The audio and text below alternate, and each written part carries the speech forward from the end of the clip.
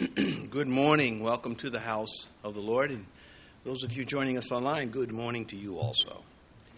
Book of Acts, chapter 9 this morning. We will stand and read in one moment, verses 19 through 31. The book of Acts, chapter 9.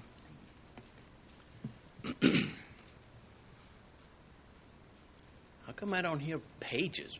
Is everybody electronic? Anyway, would you stand for the reading of God's word, please?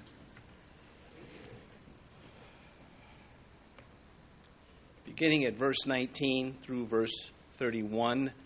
So when he had received food, he was strengthened. Then Saul spent some days with the disciples at Damascus. Immediately he preached the Christ in the synagogues, that he is the Son of God. Then all who heard were amazed and said, "Is this not he who destroyed those who called on his name in Jerusalem, and has come here for that purpose, so that he might bring them bound to the chief priests?" But Saul increased all the more in strength and confounded the Jews who dwelt in Damascus, proving that Jesus is the Christ. Now after many days were past, the Jews plotted to kill him. But their plot became known to Saul, and they watched the gates day and night to kill him. Then the disciples took him by night and let him down through the wall in a large basket. And when Saul had come to Jerusalem, he tried to join the disciples, but they were all afraid of him and did not believe that he was a disciple. But Barnabas took him and brought him to the apostles, and he declared to them how he had seen the Lord on the road, and that he had spoken to him, and how he had preached boldly at Damascus in the name of Jesus. So he was with them at Jerusalem, coming in and going out, and he spoke boldly in the name of the Lord Jesus, and disputed against the Hellenists, but they attempted to kill him. When the brethren found out, they brought him down to Caesarea and sent him to Tarsus. Then the churches throughout all Judea, Galilee, and Samaria had peace and were edified, and walking in the fear of the Lord and the comfort of the Holy Spirit, they were multiplied. Please be seated. Twice in just a couple of paragraphs, they sought to kill this man. His conversion equals a gain to the people of God and a loss to Satan. He is an awakened tiger. Satan doesn't know that, to what extent this man is going to impact the church, nor do the Christians, nor does Saul. The only person that knows at this point is God. This book of Acts is so rich with helpful information about how the Holy Spirit worked in the lives of the first Christians. The question may then arise, are we too occupied with our troubles, with our problems in life, with our quests, to avail ourselves of these lessons that have been preserved by God himself? That's why we have a book of Acts. God said, I want this to be preserved. I want future generations to read these things, to be edified, built up by them. So the record is here as a template for Christianity and, of course, the Christians within Christianity. I say that because I feel that many Christians and churches do not take advantage of this resource known as the book of Acts. There's so much here. Now, Bible study is not enough, never is by itself. To know a fact does not mean that you understand the implications of the fact. And that requires, of course, God. But that does not undervalue the Bible study. Faith comes by hearing, and hearing by the Word of God. And, of course, as I just mentioned, this Word is preserved to make us stronger. But we must depend on the Holy Spirit, which I fear some Christians are afraid of the Holy Spirit because of the abuses by some within Christendom. Anyway, this keeps us all dependent on this Spirit of God in our devotions, in our study time, in the services, and in our walk. and we should be better because of it. You say, well, I do avail myself as best I can, and I don't feel like I'm making any progress. Well, the question would be to you then, where would you be if you were not doing those things? Would you be worse off? I think the answer would be yes. So we're not rushing through this book. It is a gem for us. And looking now at verse 19 again. So when he had received food, he was strengthened. Then Saul spent some days with the disciples at Damascus. Now, he is still at the house of Judas, according to verse 11. Presumably, Judas was a believer. And, of course, Paul was baptized and then baptized in the Spirit. And he had fasted for 3 days as he tarried there. And he didn't stay long in Damascus at this point. Again, Satan doesn't know that this man is going to be a tiger for Christ, and neither does Ananias, who went there to baptize him and lay his hands on him, referred to him those first sweet words, Brother Saul. I believe, and I'm not alone, that there is an interval between that first sentence in verse 19 and the second sentence of a substantial amount of time. If you don't factor in what Paul has to say about his conversion in Galatians, then you just keep reading on in this chapter as though he was baptized and then he got up and he went preaching right away. And I don't think that is reasonable, nor do I think it is supported, and here's why. Now, if you disagree, that's okay. It's not a doctrinal thing that's going to impact your salvation. It just means you're going to be wrong again. But that's okay. God still loves you, just a little less. I'm glad you laughed. Well, anyway, of course, the love of God is so powerful, you can't diminish that love. Galatians chapter 1, Paul talking about his conversion. He says, that I might preach him, that is Christ, among the Gentiles. I did not immediately confer with flesh and blood. Nor did I go up to Jerusalem to those who were apostles before me, but I went to Arabia and returned again to Damascus. Then after 3 years I went up to Jerusalem to see Peter and remained with him 15 days. Well, hopefully we'll open some of this up, but also in Galatians chapter 1, verse 12, he says, for I neither received it from man, nor was I taught it, but it came through revelation of Jesus Christ. Paul learned his Christianity directly from Jesus Christ, and it was not instant. It was not imparted to him. He had to work for it. Later, in Acts chapter 26, when he is again telling about his conversion, he says that Ananias said to him, but rise and stand on your feet. The Lord speaking to him. For I have appeared to you for this purpose, to make you a minister and witness both of the things which you have seen and of those things which I will yet reveal to you. Well, that's already happened, that moment on our timeline here in chapter 9. God has already said these things to him. I'm going to reveal these things to you. Well, he goes to Arabia to receive these revelations that Christ had promised him. And so there was likely no one in Damascus who was on Paul's theological level, who could help him along with his theology and have him unlearn rabbinical Judaism, which he had to do. And so his departure to the Arabian desert, I place right there where it says, so when he had received food, he was strengthened. In that period, Luke omits this, but again, Paul brings it back in Galatians and later in Acts. And so at that period, and this is not uncommon in Scripture. You have sometimes you have, several hundred years that separate one sentence from another. Now, there are others that put this departure in verse 21 and 22. They're wrong, but they could be right. No. Anyway, he continued for a few days after his conversion and baptism and quickly departed for Arabia. And I'll get back to that as we walk through it. He is going to be discipled directly by Jesus Christ, as were the other apostles. It's sort of like God is saying, I got to get you away from people at this point. I've got to isolate you, to get you to unlearn this rabbinical influence that you've been subject to all your life. And so even at the word of Ananias there in Damascus, saying, the man who came here to prosecute us, who was persecuting the Christians severely in Jerusalem, he got saved on the way here.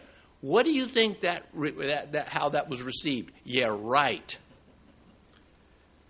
Very unlikely that they would have been so eager to receive it. And even if they did, they would have been very nervous about it. We just had an example of this with the COVID outbreak, of how many Christians were unhinged over this event. And so this experience here in Damascus was far more severe. We don't know how long he remained in Arabia, but we know that it was 3 years before he goes back to Jerusalem. So when he gets saved, it's 3 years since he returns home. I wonder what happened to all of his stuff when he gets back. Anyway, I got a chart here that I built over the decades, and hopefully it will help. I will not give you the verses because it takes too much time, but I'll try to give you the chapter where you can go back and find it yourself. It's about 3 years after the the resurrection, ascension of Christ. So it's about 36 A.D. when he was converted here in chapter 9. He departs to Arabia, which could be as much as 400 miles away if he goes to Mount Sinai. And he says Mount Sinai is in Arabia. He says that in Galatians chapter 4. He is there taught by God, as referenced in Acts 26 and Galatians 1. Then, we haven't gotten there yet this morning, he returns to Damascus and goes right into ministry, having been with the Lord and received this discipleship. He remains in Damascus for some days, of course, refuting the Jews just like Stephen. And then, when threats are made on his life, he departs Damascus. He is let down in a basket through a window in the wall. Then he goes back to Jerusalem. First time in 3 years. He'll be there 15 days, and then he'll leave again because they're going to try to kill him, and he won't be back to Jerusalem for another 14 years. And in those 14 years of time, he's just spreading Christianity everywhere. And he becomes this tiger of the faith. And when we get to 2 Corinthians 11, he just says, let me give you a little idea of how I live as a Christian.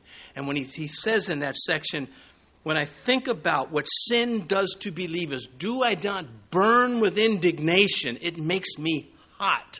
Not against the Christians that are struggling with sin, but against sin and the curse in this life and the devil and the world. He never lost momentum as a believer. At least we have no record of him ever losing this momentum. Again, you can't say it enough. Truly, if you were to metaphorically assign an animal to the characters of the Bible, Saul would be a tiger very quickly. The man was very fierce. Anyway, he goes back to Jerusalem. But before, when he goes to Jerusalem, he's chased out. He goes to Tarsus, and there he begins to preach and set up churches in not only Cilicia, which is in Tarsus, but also Syria. We get that from Acts 15 and Galatians chapter 1. Barnabas, though, he brings him back to Jerusalem. Somewhere between 10 years later, he brings him back to Jerusalem. Then the two go up to Antioch. They're there for a year. The Holy Spirit will then send Barnabas and Saul to Asia Minor, modern-day Turkey, and then they'll end up in, not together, but Saul will with Silas in Europe. And so that's a brief overview of his life, which is beginning here, his life in Christ. The Damascus conversion, the lessons in Arabia, the preaching back in Damascus, the visit to Jerusalem, the being chased out of Jerusalem, and then the work and ministry in Syria and Cilicia. And if you get nothing else out of all of this, you say, this man is such an example. He was not satisfied with his conversion and redemption. When I say that, I mean that, of course, he's very grateful for it, but there's so much more for him to do. He felt he had to do something with his salvation other than be saved. And so he goes to work on saving others. And we look at verse 20. It says, immediately he preached to Christ in the synagogues that he is the Son of God. I believe, again, this is upon his return from Arabia. He would have needed that time to put his theology together. Now, theology is not something, your understanding and study of God according to his word is not something that we know of as being imparted. In fact, Paul's going to tell Timothy, don't appoint a beginner to ministry, to pastoral ministry. 1 Timothy 3, not a novice, lest being puffed up with pride, he fall into the same condemnation as the devil. And so as a novice in Christianity, I think we have no reason to think that he just went right to work into ministry. Of course, he was elated and delighted. 1 Timothy 3, verse 10, he also says, but let these first be tested. Then let them serve as deacons, being found blameless. So Paul is saying, you got to filter out people. You just can't get saved and automatically they're ready.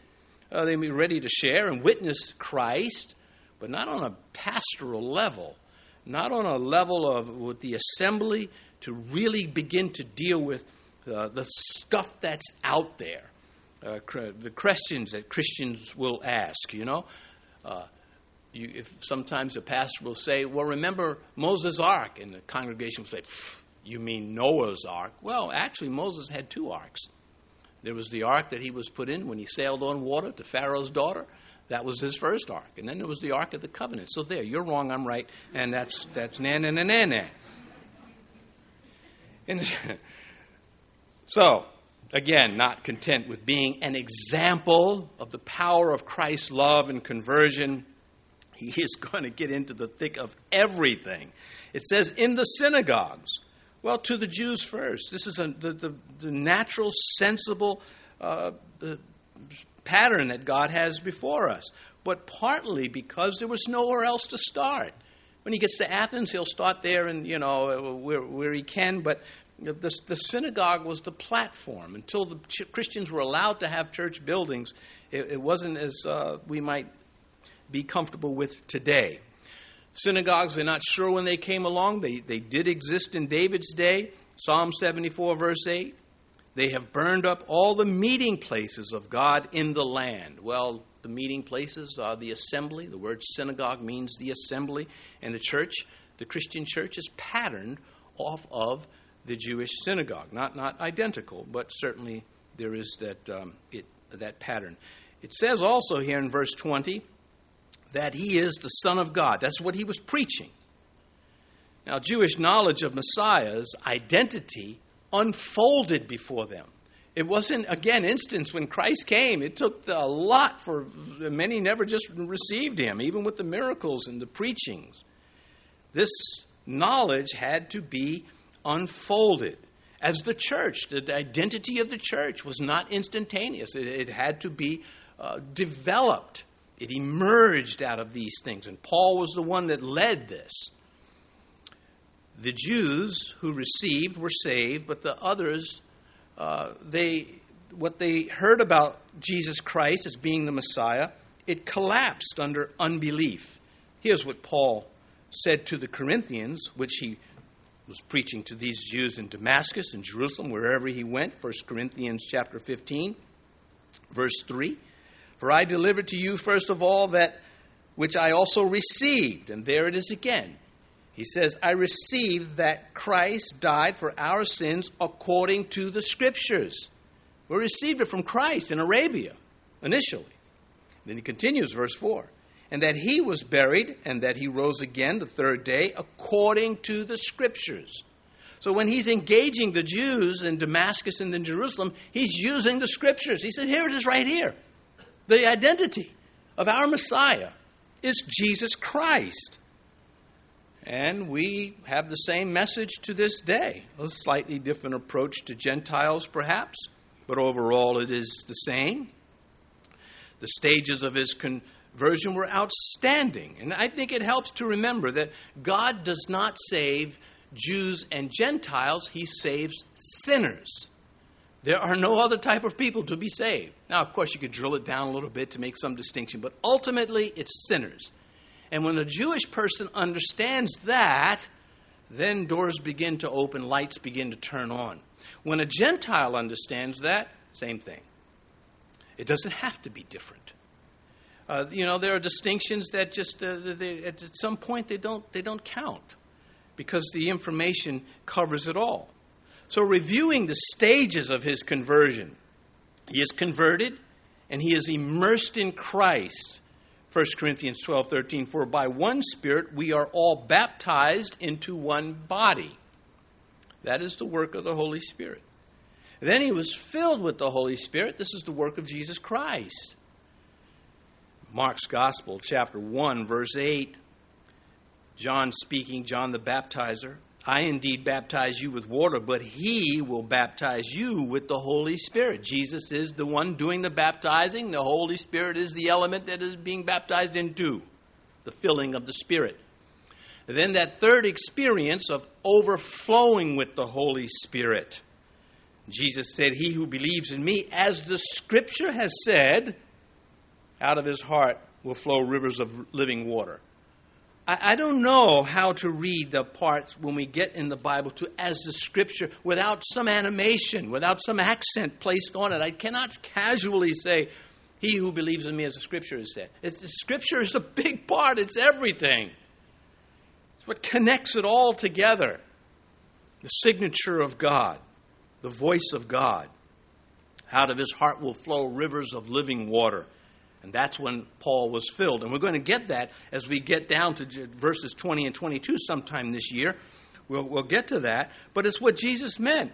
You shall receive power when the Holy Spirit has come upon you. Power to do what? To be witnesses. To unfold the mystery of the Messiah. Of the prophecies concerning the Son of God.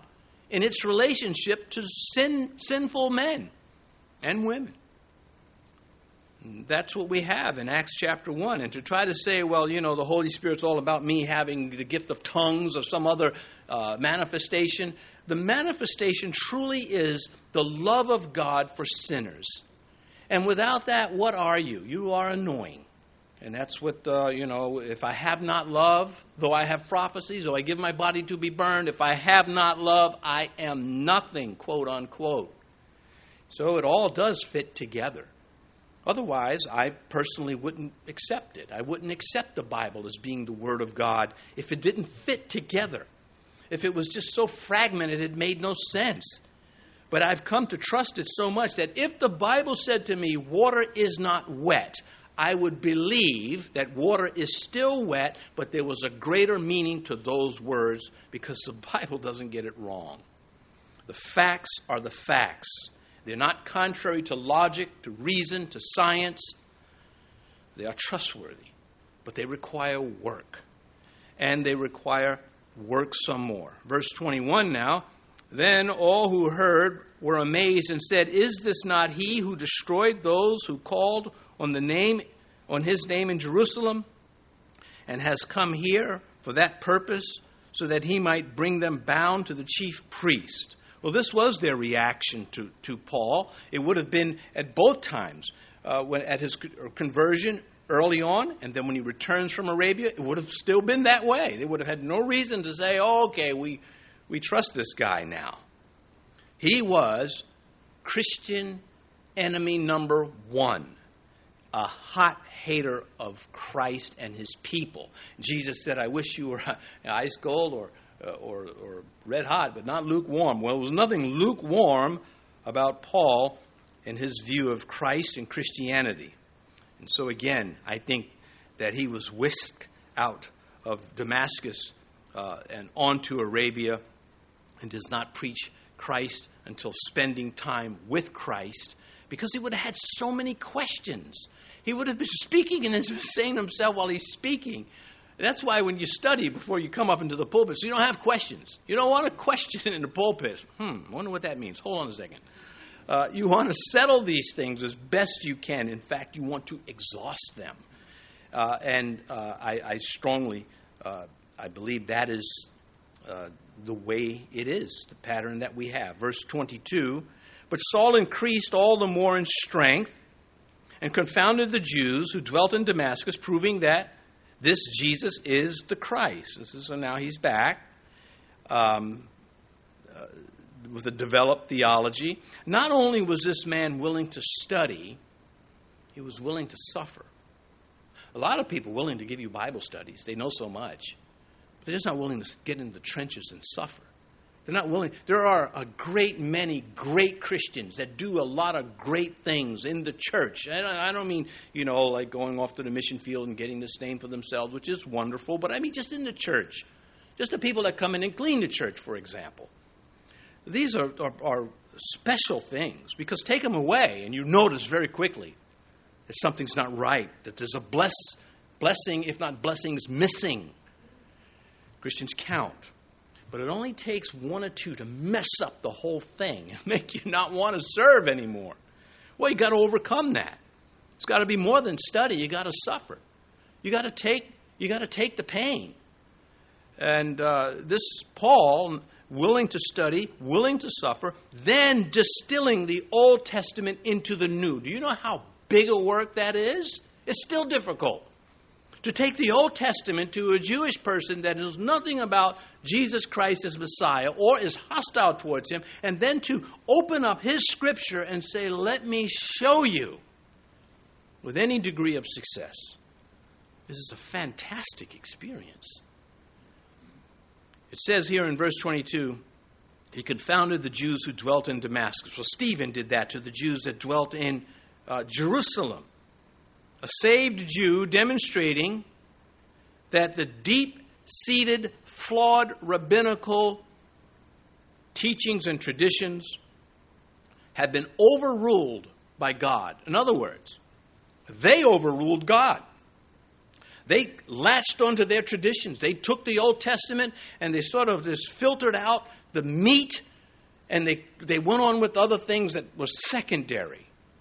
In fact, Jesus at one point said, these things you should have done without leaving the others undone, to the Pharisees. You should have been able to keep your ritual, but you should have kept God first. And to those of you teens and you younger adults, you're working out your life and charting your course, and you should do that. You're going to college or school, and you want to get high grades, as a Christian especially, as high as you can get them. But you also want to keep up your devotions to God. These things you should do without leaving the others undone. You are expected to do more because you can do more. That's why. Or would you prefer we treat you as, stupid clods? Would you prefer that? Oh, you can't do it. Don't worry about it. You just don't have it. No, it's the other way around. You do have it. And we're going to squeeze it out of you if we can. Just don't try to do it to me. Pay my dues. And kidding. It says here in our New Testament about what the Jewish people were doing with their Bibles. Jesus speaking to the religious leaders who were the rabbinical influences, the teachers that were influencing theology. He says, why do you also transgress the commandment of God because of your tradition? This is what Paul had to get rid of in those who came to Christ. So when he goes with Silas, who is a Jew, and Barnabas, who was a Jew, these men put God first, not their religion.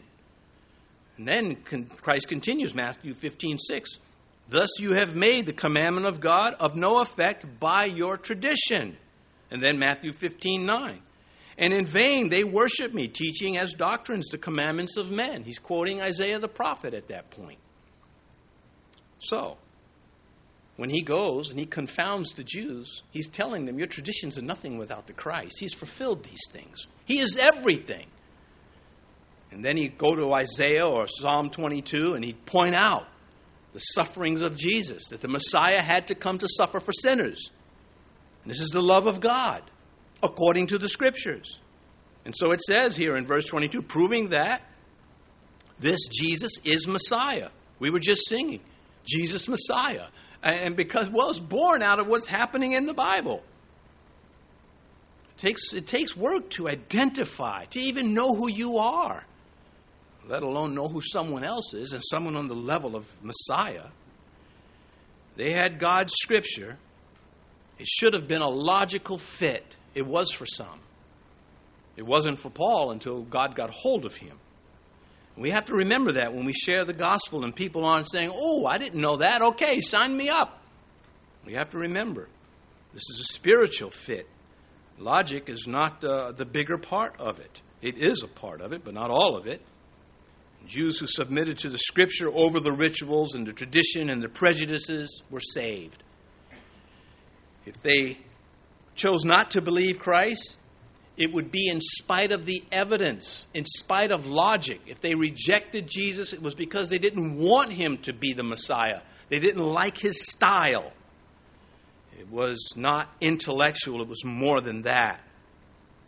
They did not care for him rebuking their traditions. They did not care for Jesus not bowing down to them. He's a respecter of no persons. They didn't care for that. In other words, you come up to Christ and say, well, I'm a Pharisee. And so what? Well, you might not have said it like that. I would have if I could have. But he might have said it like that. It's just like, so I don't care about your credentials. What do you do with Christ? What do you do with God? What are you doing with his Son? And that is the same today. So they made up their minds, those who rejected, that their traditions and values were superior to the cross of Christ and the grace of Jesus. And that's why it was such a fight. You say, how much of a fight? Well, they wanted to kill him in Damascus. They wanted to kill him in Jerusalem. They wanted to kill him everywhere they could. And he suffered it. I can't wait till we get to the part where they chase him out of Jerusalem, and James was happy to see him go. See you, Paul. Nice. Glad you're saved. Anyway, we'll get to that. Verse 23. Now, after many days were passed, the Jews plotted to kill him. 3 years from his conversion at this point. Again, we have to, you put this, it's detective work. You can take the scripture verses and you line them up, and the puzzle fits. You run with it. And during those years, of course, he's unstoppable. And at this point in his faith, he's back. And it says the Jews plotted to kill him, not the ones that were being converted or the ones already Christians. Religious hatred mixed with this twisted sense of loyalty to Judaism, but not to the Scripture. That's where they turned. That's where they went wrong. You couldn't speak bad of Moses, but you could ignore him. Well, they had the Old Testament, enough of it to be dangerous. And some people today have enough of the New Testament to be dangerous. They just don't come to the right conclusion. But they can sure use it to twist the truth. And Peter warned, he said, there are those that take Paul's words and they twist them to their own harm. So during those years in Arabia, under the instruction of the Lord, he's back. He's doing something with what he learned, and it's costing him. They were like sore losers. They lacked, imagine a team, they lacked the skills. So they start turning to dirty tactics and cheating to make up for the lack of skill. Well, they couldn't refute Paul with the truth, so let's just kill him. And of course, we're seeing that today. Well, they got the 10 Commandments out of the schools and courthouses. And they then evolved to where they would attack children for wearing, Make America Great hats. You couldn't do that with this type. So they're still here because Satan, he is dedicated to finding humans who will silence truth or do good, that will connect to the truth of God. He is devoted, and we are supposed to stand in the gap and resist this as the salt of the earth and the light of the world. Many of these people that are joining these idiotic movements, and they are idiotic not to be taking a cheap shot, but just by the pure definition of the word. You look at what they stand for, and you say, it doesn't make any sense. In fact, not only does it not make sense, it's counterwise. It's dangerous. It is deadly what they want to do sexually, like the people in Sodom and Gomorrah, smitten with blindness and still at it. That's demonic. The right, they want to stop anyone from disagreeing with them. We have the right to dissent in this country, and they want to take that away. We have the right to free access. They want to take that away. That means free access. I can go to any place, legitimately. If I want to go into a store, no one should block me because they're protesting what I believe. But the devil, again, he is doing it. And America is a choice target because the church historically has been very strong in America for a long time. It was very strong in England, and they chased the Puritans out. So anyway, coming back to this, we must do what we do, and that is be the salt and the light. Verse 24, but their plot became known to Saul, and they watched the gates day and night to kill him. They put shifts on. They wanted this guy so bad. Okay, you watch, and then I'll come back and check him. We'll get Rollo to come and help you, and then Pepe Le Pew, well, it'll be his turn. And we're going to get this guy. We hate him. How dare he say the Messiah has come? Well, I mean, wasn't the Messiah supposed to come? Yeah, but he was supposed to honor us. Well, that's upside down. They didn't care. They liked it. Anyway, there was no way they could kill this man. God had promised that he would preach to the Jews, to the Gentiles, and to Caesar and kings and themselves. And they watched the gates of the city night and day to kill him. Hatred fueled their determination, and this will be the first of many attempts. How many times has someone tried to kill you? Now, maybe there's someone here that can say, well, at least one. Not barring those who've been into war, those are different terms. But just someone hating what you believe so much they tried to kill you and have it happen again and again. I think many people would, John Mark, he found out how bad the mission field was. He wanted no more part of it, and he went back to Jerusalem. But thank God he was put back in the fight. Well, here was Saul. They tried to kill him. It didn't deter him at all. He had no plan of, I probably need to find another profession. Verse 25, then the disciples took him by night and led him down through the wall in a large basket. Yeah, how humiliating. Sitting there like a lump of laundry being let down out of a wall. But this is what it took. Helping Saul put them at risk. They had to still live in that city. Paul tells us it was a window. It wasn't a cavity in the wall. 2 Corinthians 11, he talks about this moment. In Damascus, the governor under Aretas, the king, was guarding the city of Damascus with a garrison desiring to arrest me. That's a pretty large force. And he continues, but I was let down in a basket through a window in the wall and escaped from his hands. So sort of like the spies that Joshua sent in and Rahab letting them down. Also David escaping, Saul's henchmen being let out of a window. So they probably thought about these things. The adventures of evangelism. We could have named that this morning's sermon, but it wouldn't have been enough. Again, this is a tiger in the basket from hell's perspective.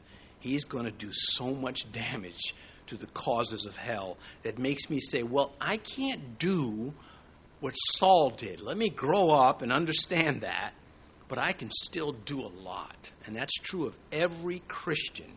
Every Christian is basically to be an evangelist. One of the first indications that you are saved is you want to tell somebody who doesn't believe in Jesus Christ that they need to believe in Jesus Christ.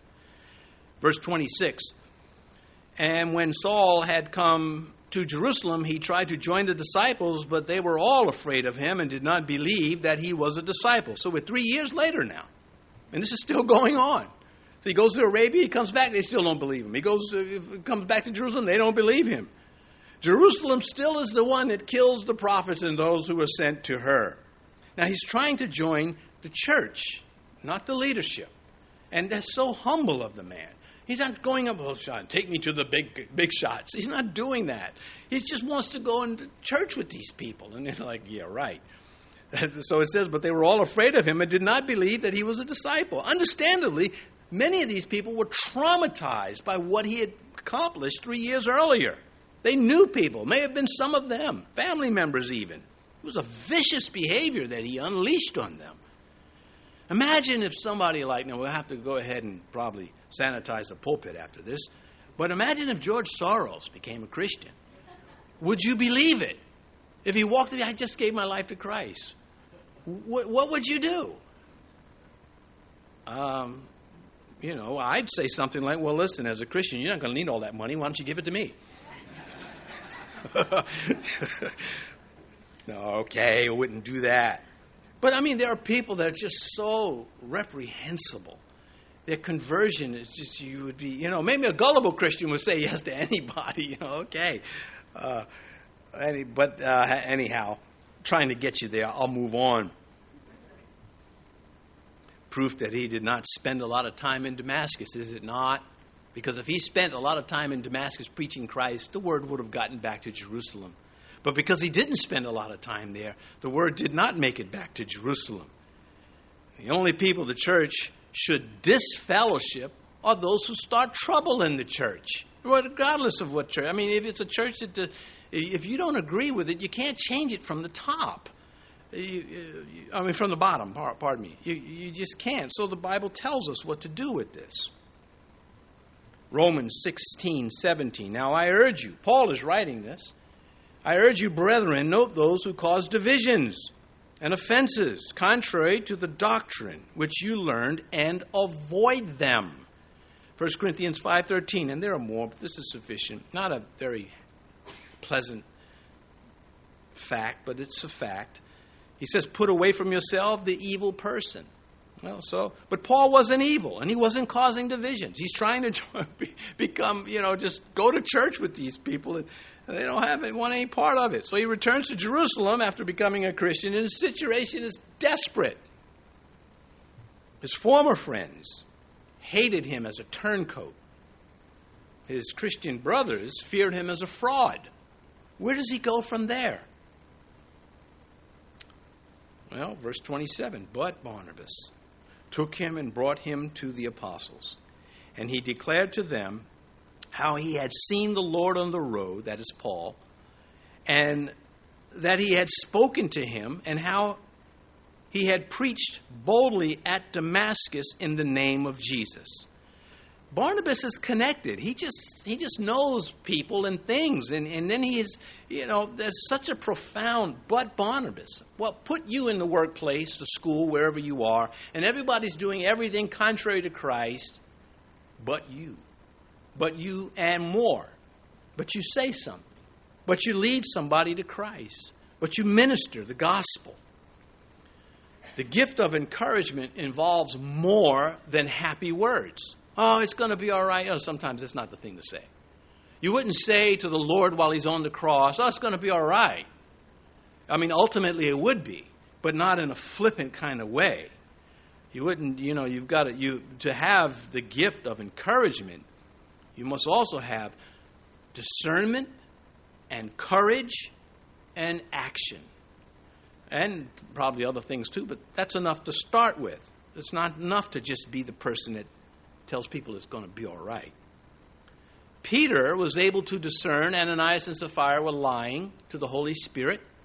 He was able to discern that Simon Magus was up to no good. But was he able to tell that Saul's conversion was genuine? Maybe he didn't know. Maybe he was just busy with other things. Or maybe he missed it. If he missed it, there's a lesson there for us to be on guard against getting things wrong. A show of hands, who likes to get things wrong? Exactly. And if you want to get things right, you got to earn it. You got to work for it. One way to start is to keep your mouth closed when you don't know.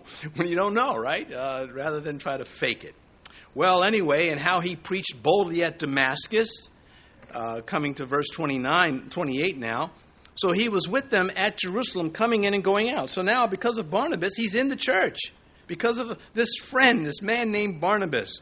Verse 29, and he spoke boldly in the name of the Lord Jesus and disputed against the Hellenists, but they attempted to kill him. So there he is at it again, taking all his knowledge and doing something with it.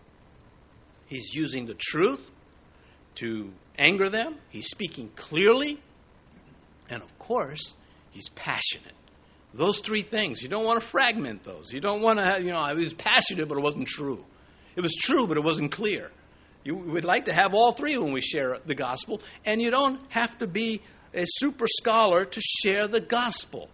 Man shall not live by bread alone, but by every word that proceeds out of the mouth of God, and you can't do that if everyone has to be, go off and get some credential to do that. All you have to do is have the love of God and the truth of the word. And so again, knowing a fact doesn't mean that we're guaranteed to do the right thing with the fact. Paul is doing the right thing. He says, and disputed against the Hellenists, these are the Jews of the Grecian culture, the same group that Stephen debated and defeated, and now Saul is doing it. But they attempted to kill him. He wasn't there but 15 days. That's how long he was in Jerusalem. That's how long it took him to make people want to kill him.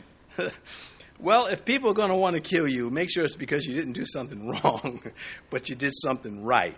So the former persecutor is now the prosecuted, preaching Christ. I mean, led into Damascus by hand and then eventually led out in a basket. He's willing to do these things because to him the gospel is worth it.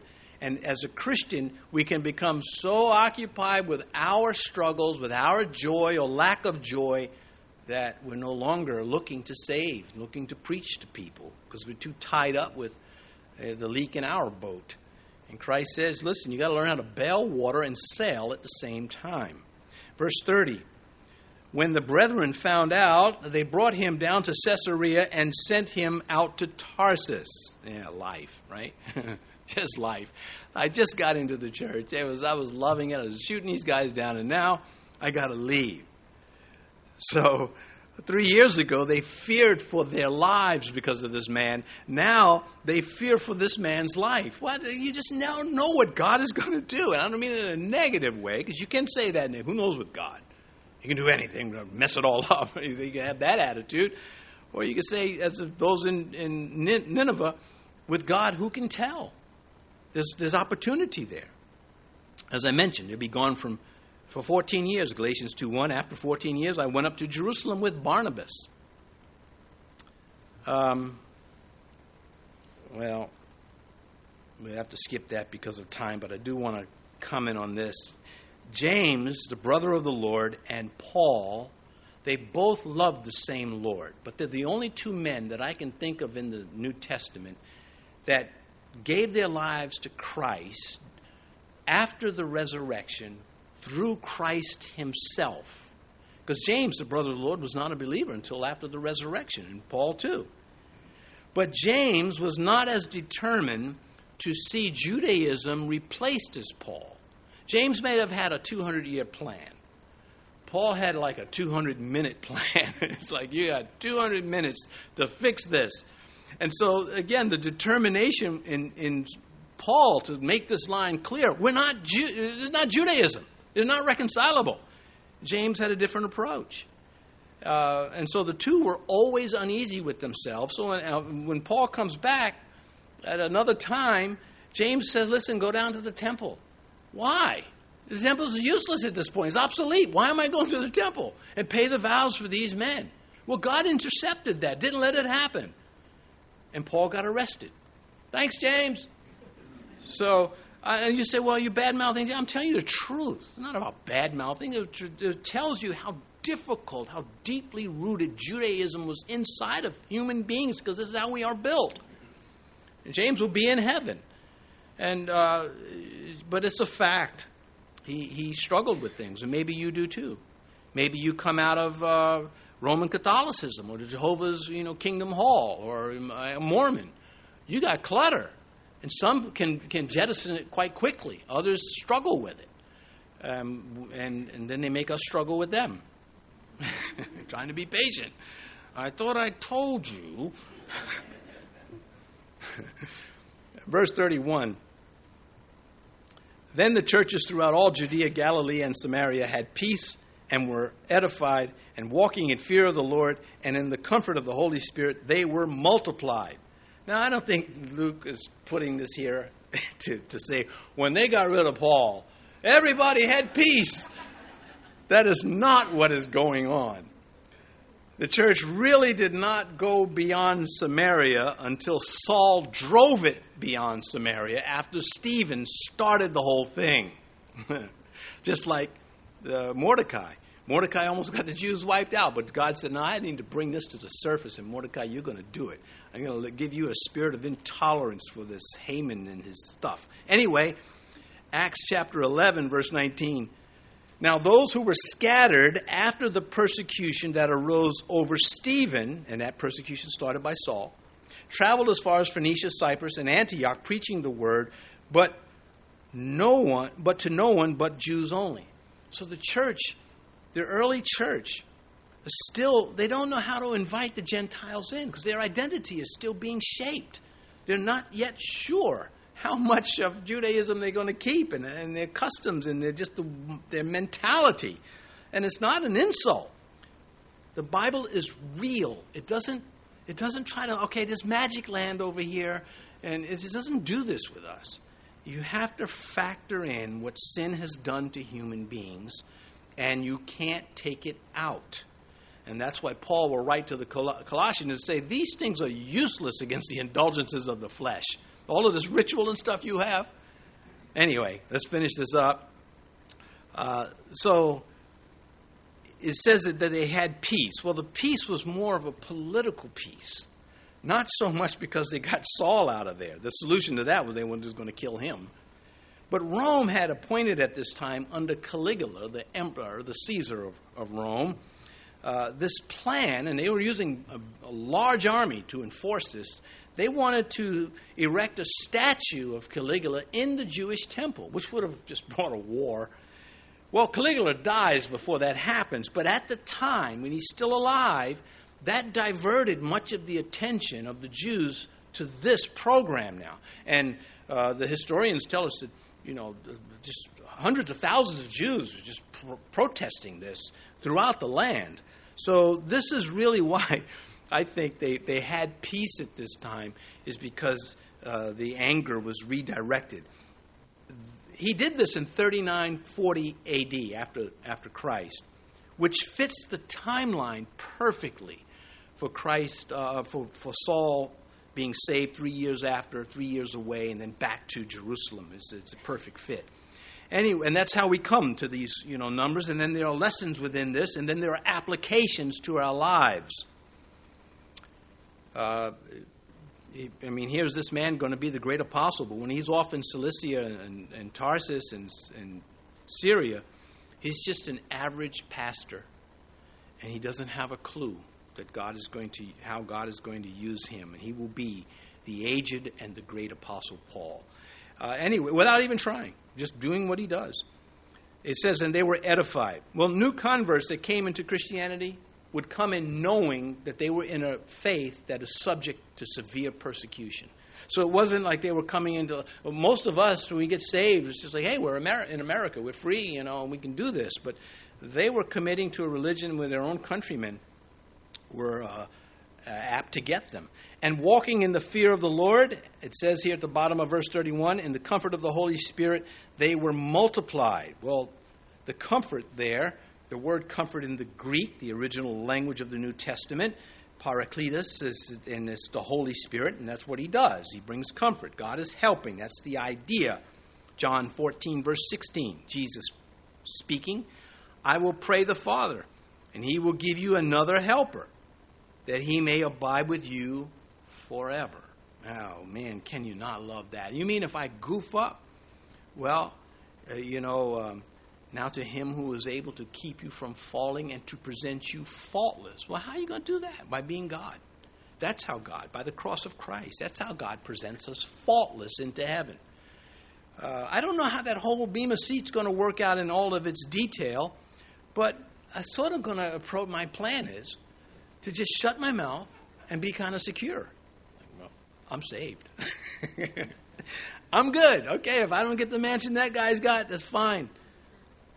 I'll just, steal it later. Anyway, coming back to this, finishing up with this fear, where it says walking in the fear of the Lord. Take the fear of God out of the lives of men and women, and what are you left with? Well, we call it liberalism. There's no fear. They think they can do anything. There's no concept of decency. To them, indecency is decency. It's not new. Isaiah said it long ago. They call good evil and evil good. They're upside down.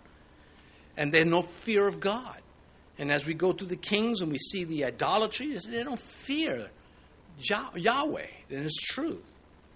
To fear and not be afraid, this is the paradox of our faith. We're not This is not a terrifying fear. This is a reverence. This is an understanding. There is fear in it. I fear going to hell. And I'm not ashamed to say that. I fear sticking a screwdriver all the way in my ear. There's a lot of things I fear. I don't go around doing them. All right. I'm a little late, but before I close, I have to retell this story. There was a little boy. He lives out not far from here, and he's probably a teenager now. He had rocks packed in his ear, and they had to take him to the doctor to get the rocks out. True story. And they said, "Why did you pack the rocks in your ear?" It's because the girls kept on singing that song from Frozen. What is it? Let It Go? The girls kept singing it over and over. He decided to get back. I want to give that kid a medal and, like coupons to, Burger King or something. Like, man, you're my hero. Anyway, there's no distinction between male and female. Anyway, we're going to pray. We're going to pray and thank the Lord. I since then carry a few rocks in my pocket wherever I go. Father, thank you for the humor. Thank you for people intelligent enough to know, and it's just levity, and there's no harm intended. We love you. We love the heaven you have ready for us. We can't wait to see it, and yet we must. And while we wait, we're to do business until you come. We're to be this occupying force of light and salt.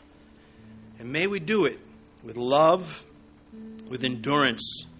Regardless of how many years we've been serving and struggling, may we not lose our edge.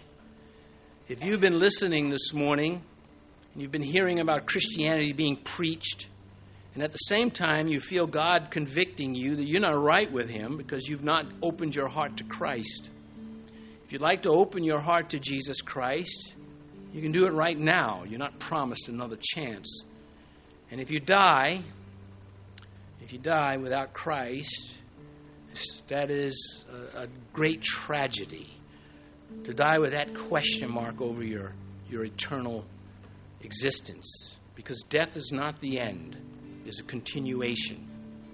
If you'd like to give your life to Christ because you know that He is God the Son, then make this prayer with me in earnest and He will receive you. If you say, Lord Jesus, I am a sinner. I break your commandments. I do wrong to myself, to others. I do wrong. And I ask you to pardon me. I ask you to forgive me, that I would not be punished for this when I stand before you.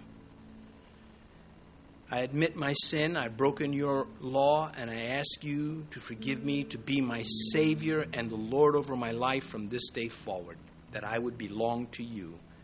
And now, Father, if anyone has made this prayer this morning, may they act upon it.